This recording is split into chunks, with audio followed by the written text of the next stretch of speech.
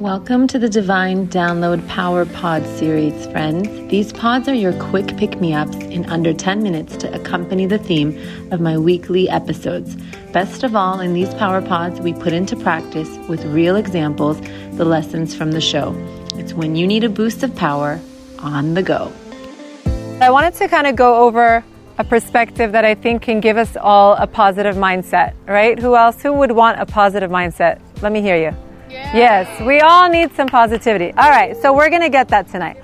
So what do we know about Shavout? We learn it's a time that God gave us the Torah. Beautiful. Okay, that's nice. We eat some cheesecake. We make a little flower arrangement.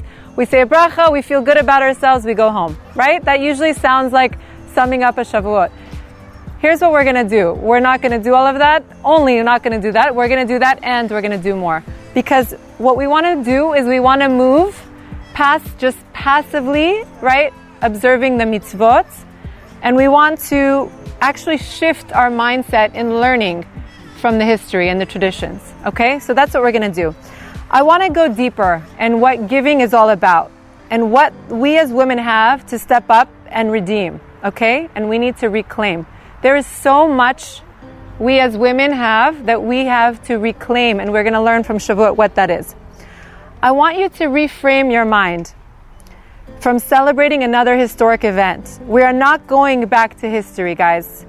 We are going back to ourselves as women and what God gave us the power to do. Because it's our power of women that saved the Jewish people. Who knows that? Who knew that? Okay, we're going to talk about that. It is the power of the woman that saved the Jewish people and merited, right, the receiving of such a gift of the Torah. So it's because of all of you that we have the Torah. But we have no concept of this on the daily. How often do we stop and actually think, I'm so powerful, right? We do these holidays, right? We check off our to-dos, we do our mitzvot, and we call it a day. But this one, guys, this holiday is too important, and it's just too powerful to just skim over.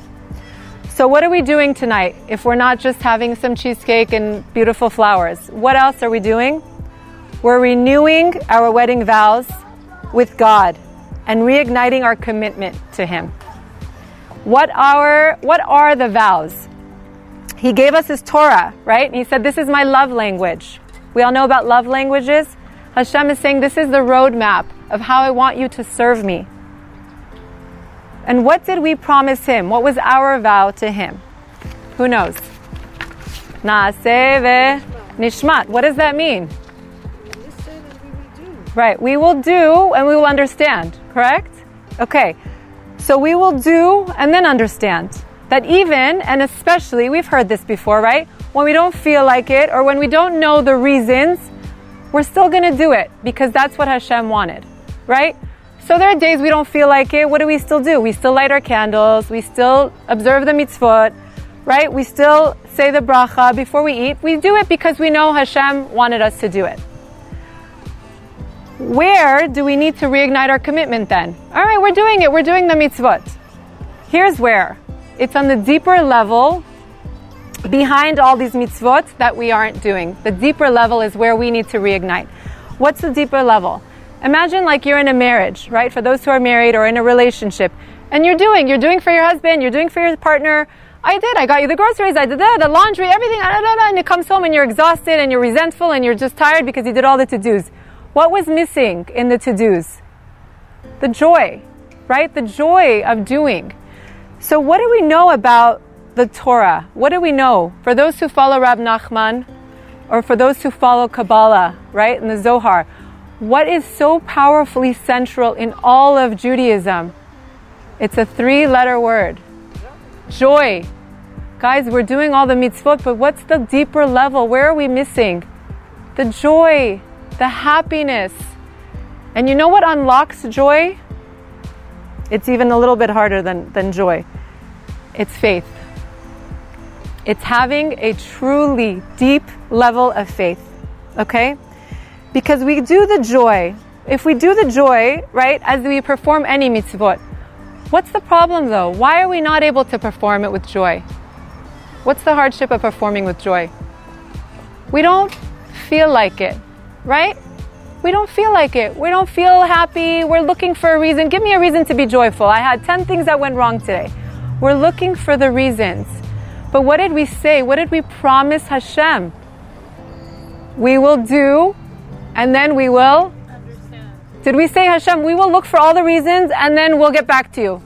We didn't. We said we are going to perform what you want us to do and then we will understand. So I want you to apply that tonight to practicing our sense of joy. Because if we make joy a part of our lives without feeling it, that's when you tap into manifestation. We're not waiting for Hashem to show us why we should be joyous. We're not waiting for Hashem to unravel all the joy and the gifts. We are making it a commitment. We're saying, Hashem, I'm going to make joy a priority. Okay, so how are we going to get this? I said from faith. Here's my take, okay, and what I think the Torah is all about.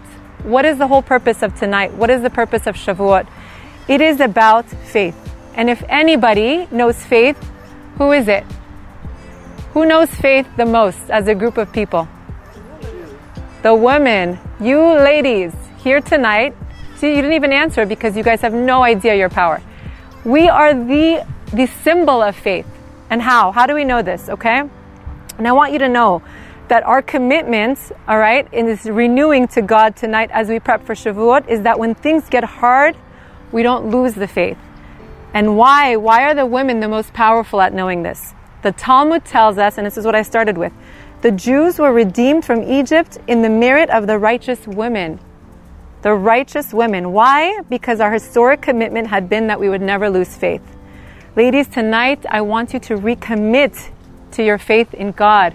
The true faith, the faith that doesn't let you crumble, doesn't let you fall, doesn't let you lose the vision.